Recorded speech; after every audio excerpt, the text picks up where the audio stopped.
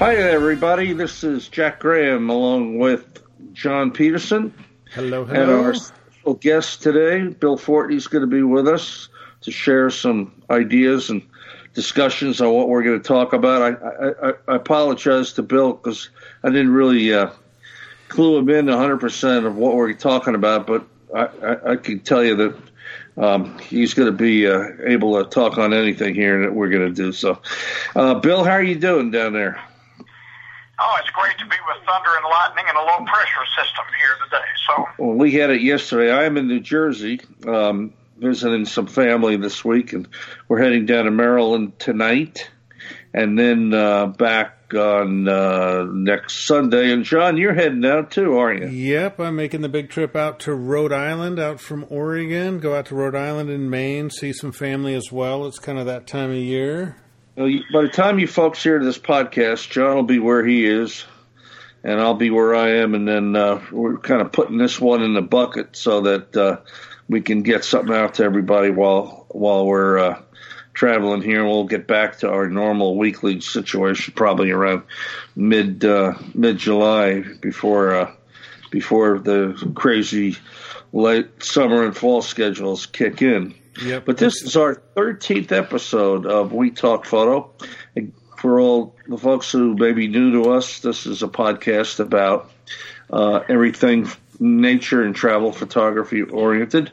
We do have a website, which is www.wetalkphoto.com, where you can send us ideas, opinions, comments, and you can subscribe. We're on all the major podcast deals by now, and things are going really well. And, John, why don't you lead it off in the fashion that we normally do, with some news and notes and what have you. You bet. So kind of just scanning the news the last couple of days, there's a couple of things that caught my eye. And it's kind of interesting to, Instagram, social media. That's one of those love-hate things for me. And so I kind of key into some of those articles. And I tell you, business owners are now starting to get more fed up with people who claim to be Instagram influencers. There's this whole occupation of being an influencer. And there's a guy down in L.A., really famous ice cream truck, that he now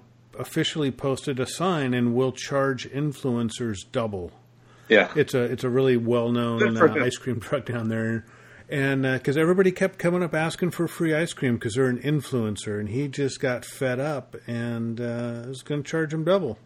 Well, things are changing almost every day in terms of how social media functions and doesn't function and does certain things and causes problems. And it also can be a good thing if you handle it right. And it can. Well, it was interesting to see, Facebook and Instagram went down for a few days, and the Earth didn't implode, so that was a good sign. What did in L.A.? Well, kind of, yeah. Sorry for you folks in Los Angeles. Didn't mean any, but I don't think that's why L.A. had an earthquake. Maybe it was. Who knows? Yeah, it's scary down there. So, Bill, how are things in Kentucky? What are you doing for the summer? Spending a lot of time with Chester. For you people that don't know, Chester is a four-legged golden retriever. Yes, not three-legged, four-legged. 9 months old and weighs 65 pounds, and has become my best buddy here in Corbin. Bill's teaching Chester exposure and shutter speed and aperture and ISO. That's what Chester's learning this summer. Yeah, right.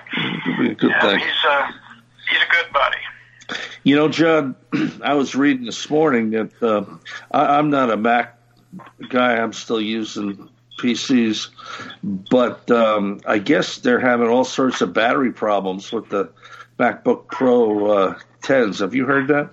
I have heard a little bit of that, for sure. Yeah, they're overheating, they're catching on fire. I think it's the 15-inch series. So if you folks out there have one of those, you might want to double-check your battery situation and get a new battery in there just to protect yourself, because I think I don't know if they're recalling them, but they're not shying away from admitting that there's been some major problems. I mean, all of the, from phones to laptops to tablets. I mean, we're trying to cram more energy into smaller spaces.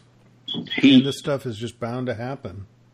Heat, exactly. Yeah, I still run Macs on both and running old school laptops, not the new generation. Yeah. So I'm thankfully fairly safe. Yeah. Hey, Bill, I have a question for you. Are you using Capture One at all for your processing? Well, I purchased it, and I'm in the process of trying to learn it. It's got a very steep learning curve. The basic things that we all do is pretty much no different than Photoshop or Lightroom, but it's a lot like Photoshop in that it's a very deep program with a lot of layers, and pun intended. It's very powerful. Yeah, I like it, but I'm having a real difficult time getting to where I work with it fluidly. Now, do you know anything about Capture One Express? The one that I bought was, I think they call it Capture 112.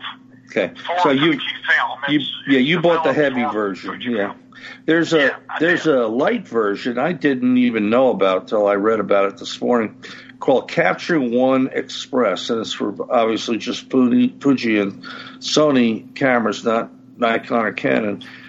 But evidently, Capture One Express is free. Yeah. I'm going to check that out when I have time this week, once I get to my next location this evening. I understand it's free, and I understand the RAW converter is quite good. Wow, I'll take a look at that. I did not read that. Yep, I saw that this morning. I bought Photoshop 6 when the whole CC thing started, right. And because I only use a small amount of what's in Photoshop, and I wanted to own it so that I would not be dealing with all of that. Later, I decided to join CC to get some updates. Now, and I own 6. I can't get into 6 on my computer because apparently Adobe knows it's there, and they're claiming that because I did later quit the CC, I thought I didn't need it since I had 6, and now 6 won't let me in, and I'm pretty frustrated. I don't have any idea how you resolve that. But you resolve it one of two ways. You either pay Adobe what they want, or you use Luminar or One or the various other RAW converters out there. I'm hearing this Capture One's quite good. Yeah. And frankly, the RAW converter in Luminar, it's not hard. It's pretty good. I find it to be really, really quite good. So. I like both of them. The thing about Post is, I guess I'm like almost everyone else. You get used to a program, you get used to knowing exactly where to go and how to use the sliders in that program, and you get to where it's easy for you. I don't do a ton of Post anyway, and after I've done what I need to do, I'm back, out of it. And now having to start all over again and learn how to do the same things in a different program. And for me, the problem starts when it's how do you save the file? Where do you put the file? How do you size it? Photoshop, I thought, always had a very easy way to size files. Yeah. And I'm having a little more trouble. I love Luminar. I think it's a beautiful program. But there's some things that it just does enough different that it causes me, anyway, a little bit of confusion. Yeah. Well, once you get it, understand it, and you size them as you save them. Excuse me. Yes, it's all good, But I'm telling you, there's going to be a day that I'm going to kiss Adobe goodbye, and that's going to be it. But that's one of two ways you can solve your problem, Bill, is to pay Adobe or deal with somebody else. That's all you got a choice of. Yep. That's true. And then lastly, John, you may have some more things. I'm reading that our friends at Nikon are going to bring out a big new monster camera here sometime this year. You heard about that? I did hear about that as well. Big. So from what I hear, now keep in mind, the D5 was correct me if I'm wrong, I think about $5,000 retail. Yep. Am I right? It was actually more. Yeah, it was more than that. Yeah. So the 6 has got to be, I don't know, I guess it's going to be more than that. Maybe it'll be 6, maybe it'll be more. I have no idea, but they're putting image stabilization in it from what the rumors are. They're going to improve the video, so it'll be compatible with pretty much what we have in our Fuji cameras. I think they'll put a silent shooting mode in it like we have with our mirrorless, even though the D6 is not a mirrorless camera. It's got to be huge. Bill, how could they do that with a camera small? I mean, a D5 is huge. Yeah, well, what are they thinking? In order to put image stabilization in it, it's going to have a heavier frame and a different shutter. And it's full frame. And the sensor has got to have more room because the sensor has to be able to move. So by necessity, you would just guess it's going to be a much larger camera. And like you say, the D5 was already a center block. I mean, I know the people who use that camera, that weight is not an issue for them and size, but it's certainly, I would think it's going to grow even larger. Okay, so that in and of itself, to me, doesn't make a whole lot of sense. Now, let me tell you what makes less sense. 2 pages away on Petapixel, the website, after they talk about the D6, the headline says, Nikon to drop a third of their DSLR models in their shift to mirrorless. Now, what we just said is they're bringing out a D6, okay? That's going to cost a lot of money. It's going to be big and heavy. And yet they're going to discontinue all their, I mean, it's Nikon hacked your computer after we just took them apart. I think we did. Yeah, we just had a little technical glitch, but we're back on again. So, yeah, so they're coming out with the 6, discontinuing their middle models and standard mirrorless. I think, it's just dividing the market up. There's the real high end, and then there's the latest, newest stuff, which is the mirrorless. But what it tells me, and Bill, tell me if I'm crazy, they're going to bring this new, expensive, probably be a great camera if you want to carry it around and deal with it. And pay a lot of money for it. And then they're sending another message that they're trimming down their DSLR thing and in their shift to mirrorless. So why wouldn't they just bring out a really great mirrorless camera and not bother with a D6? I'm sure that the Z6 and 7 was their attempt to start that direction. And knowing that would be the first attempt and that they would have to update it. The issue that Nikon and Canon both have is that they have an extraordinarily extensive line of lenses, everything from very long glass to super wide to specialty stuff like shift and tilt lenses, a number of close-up lenses, all kinds of stuff, an enormous line of lenses. And for Nikon, those lenses, the only way to use them with the new camera is with an adapter. Now, I have not used the new Nikon myself, and I don't know how well the old lenses adapt and if they function the way you would want them to, focusing speed-wise and all of that. Optically, I know they're fine. They're good lenses. But to me, there's a huge bet has been placed by changing the mount and not having lenses to go with the mirrorless. I'm just afraid most people are probably going to try to use the adapter. Right. And if it works okay for them, then it's going to be okay. But it kind of defeats the purpose of having to use a heavy lens, a long lens. Yeah, exactly. When Fuji came out with the X system, from the very beginning, and I was working for Nikon when I was reading about all of this, but what interested me was that they designed the camera and the lenses from the very beginning to work with an APS-C size sensor and with I think it was a 10 millimeter flange distance. They developed the mount and everything in all the lenses based on this specific X-Trans sensor that they were going to use. And so it was all designed to work together. Nothing had to be adapted. It was designed from day one to work together. And consequently, as we all know who are Fuji shooters, the lenses are spectacular. The cameras perform wonderfully. And the design may not be flawless. I guess nothing is. But it was extremely well thought out, and it works. It really works.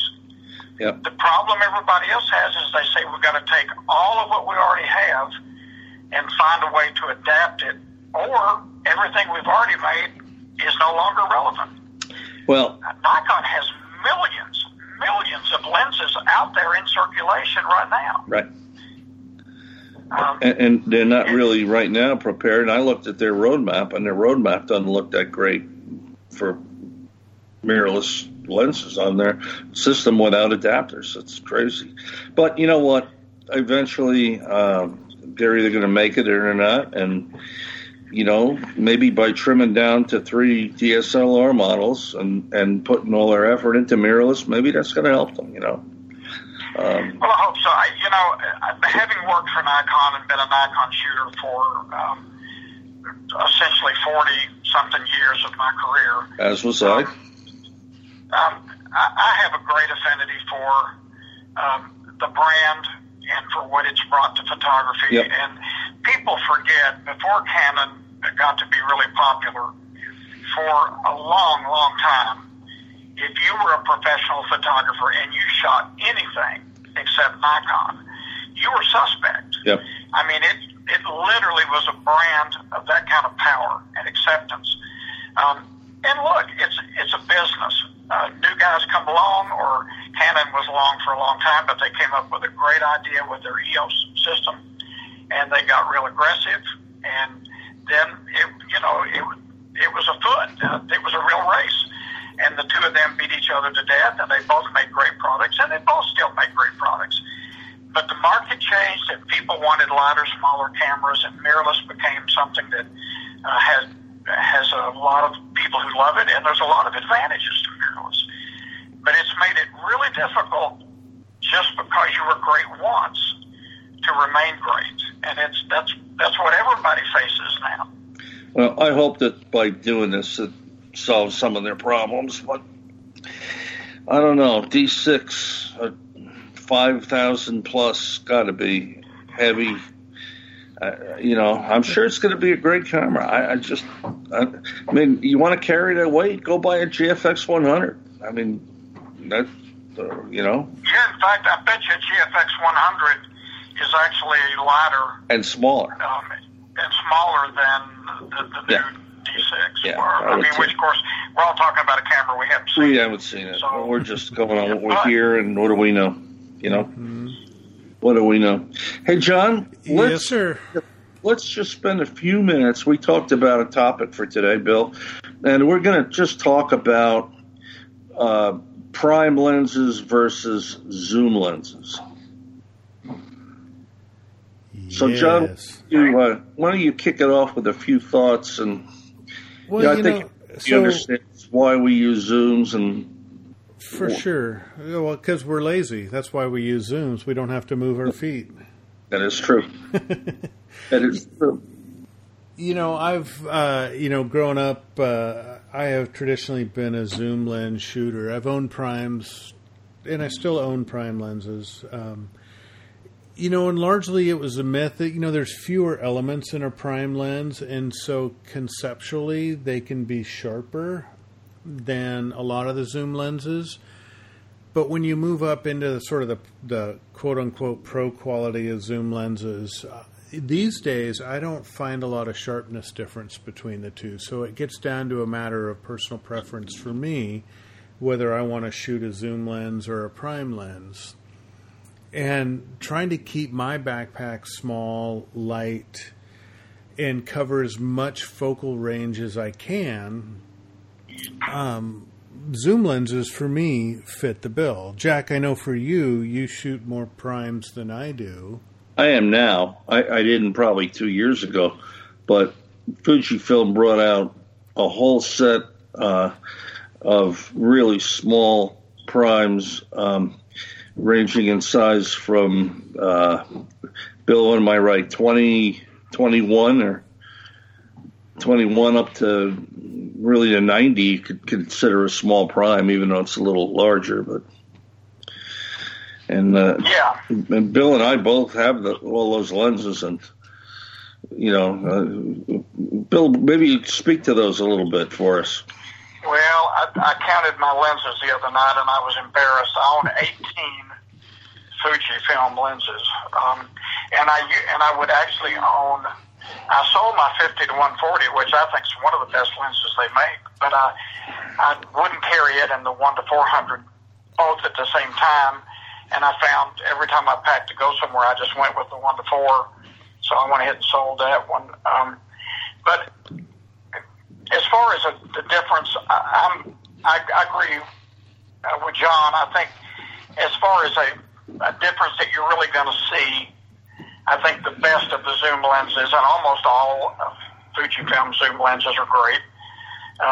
They're more convenient, and you can cover a lot more territory. And even I'm lazy, but sometimes you can't back up or you can't step forward. I mean, you may be at the edge of a cliff or there's a lake behind you, and so having a zoom makes a huge difference in being able to frame what you want to frame. I think the big advantage for single focal length lenses is that they generally can be made faster. So it can be an f2 or an f2.8 instead of a 3.5 or 4.5 or 5.6. So there's that depth of field issue, and they can be simpler.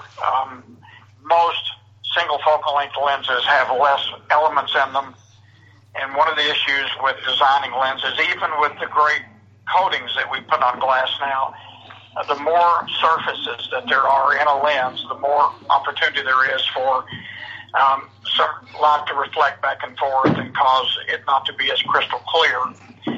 And for that reason, sometimes I think when I shoot with my prime lenses, I feel like that I'm getting a little better looking images, but I don't know whether that's reality or psychological effect. I own them both, and I love them both, and it's appropriate. But, I actually think that at f8, everything's probably pretty equal. Mm-hmm. Where I see the difference, when I shoot the Aurora, when I go up to Iceland and Norway in the winter, my go-to lens is the 14-2.8, which is the equivalent of a 21 millimeter lens in full frame. And when you shoot Aurora stars, you're pretty much wide open, so you're at 2.8, and that lens is sharper at 2.8 than a couple of the zooms are at 2.8, and a little less aberration as well. But that's at the extreme, wide open, But I think at f8 they're pretty darn close. Jack, I think the other thing I'd add into that too is, for me, shooting a prime lens causes me to, it's a good thing, but it causes me to work harder. I have to think more about my composition. I have to position my tripod. What you're saying is it causes you to slow down. It causes you to slow and be a better photographer. Bill, you were going to say something there? I'm sorry. I think we stepped on you. No, I agree with what you're saying. The other thing that a lot of people don't understand is that if you have a 50 to 140 and you're at 90 millimeters at, say, f11 or f8, if you took that 90 millimeter prime and put it to f11 or f8 instead of the zoom lens, the background is going to actually look different if you walk to the same place with the 90 that you don't have to walk as you have the zoom. Your background is going to look different, and I think it's going to be a little more realistic. How much I have no idea. I'm going to ask Bill a question because I already know the answer to this, but I'd like everybody else to hear it. Bill, when we run our workshops, how many people ask us, they say, well, you guys are shooting at F-22. I thought you couldn't shoot at F-22, or you shouldn't shoot at F-22. Would you just tell them what our answer is to that? Well, for many, many years, there has been this whole issue of diffraction. Diffraction is when a lens, the aperture is stopped way, way down, and as the light hits the edges of the aperture blades, real small, two things happen. You get more depth of field. The other thing happens is it can cause the light to be straight at an odd angle, and it can make the resulting image less sharp. Now, there's several things about that. First of all, when that was first discovered, we were using lenses from long, long ago with inferior designs to the lenses we have today, and inferior glass and not as good a coatings, multi-coatings and stuff. I guess the bottom line is there diffraction when you stop down to 22 and 32? Yes, there is, absolutely. But it's not as huge a deal as it was made to be, or maybe it was in the past. Right.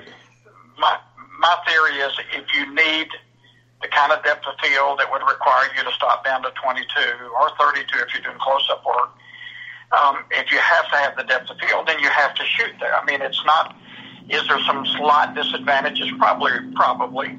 But I would never let that cause me not to use the aperture that I thought was correct to make the shot. This gets into the area of pixel peeping. People who just worry themselves to death about any slight little thing. Right.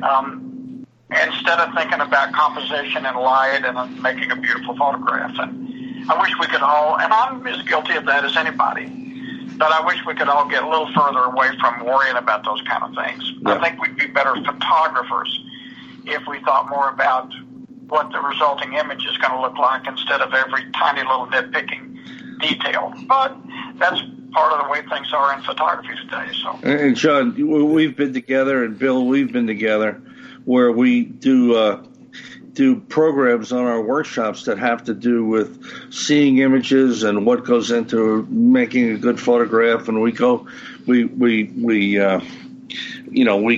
that, all of that kind of thinking for an hour and a half, and then we go, anybody have any questions?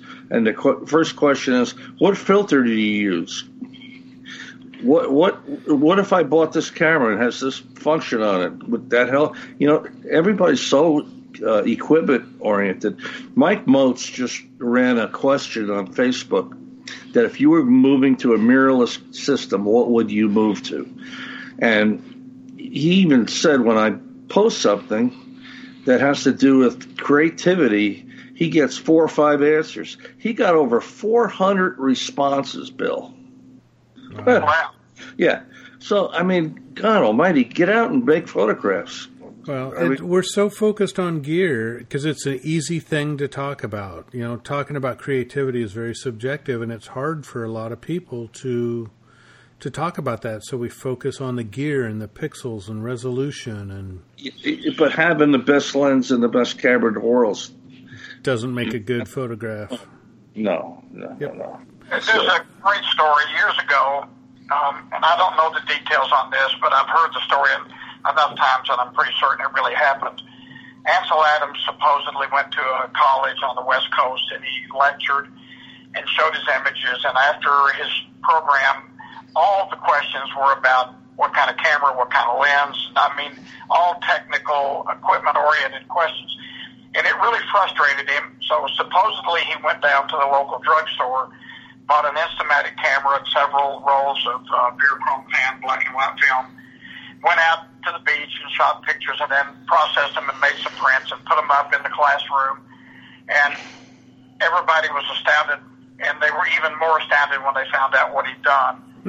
He wanted to make the point that it's the photographer and knowing how to use the camera and the equipment, not the particular brand or kind of lens or everything. And truthfully, I couldn't endorse an idea that I believe in more than just learn to use what you have to the fullest extent, and your equipment is never going to hold you back from making incredible images. No.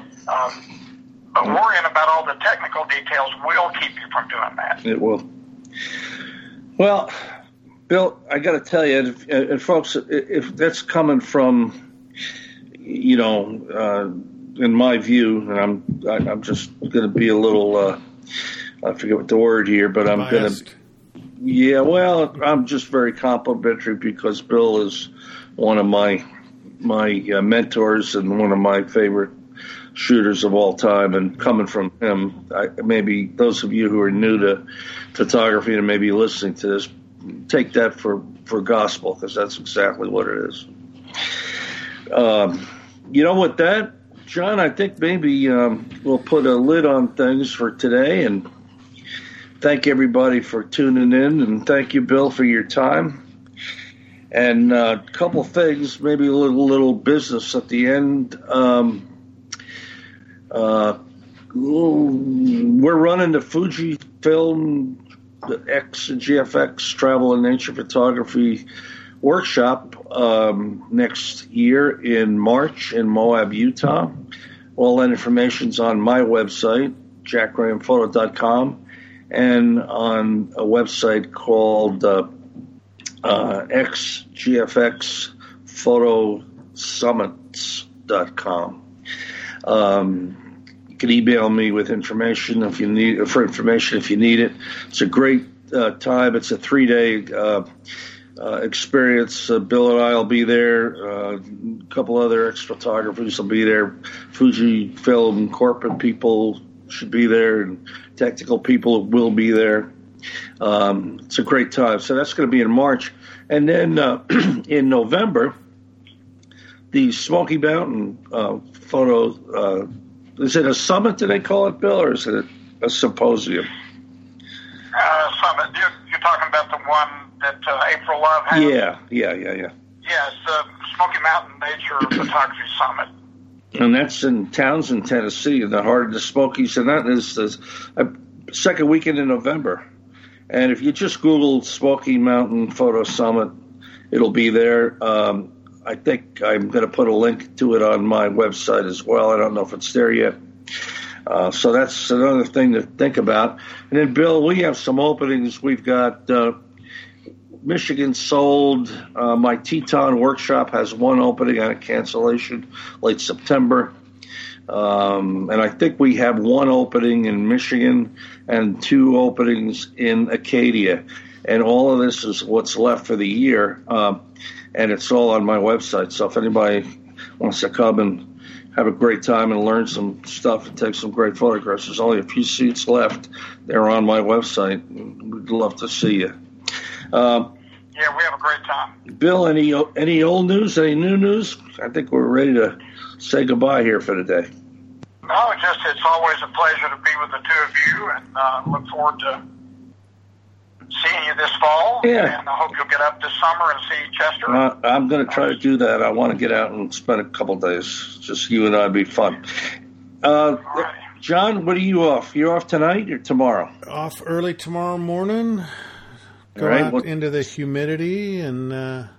just the one little point I was going to say, I was reading an article about iPhone photography, and, whenever we travel for family reasons, a lot of people don't bring their cameras. They just bring their iPhones. And, right. For me, I've found that I bring my X-T3 with me all the time whenever I go traveling, and it's a great chance to really push your creative muscles a little bit, like photographing architecture, harbors on the East Coast, sailboats, stuff that I don't normally see here in my neck of the woods.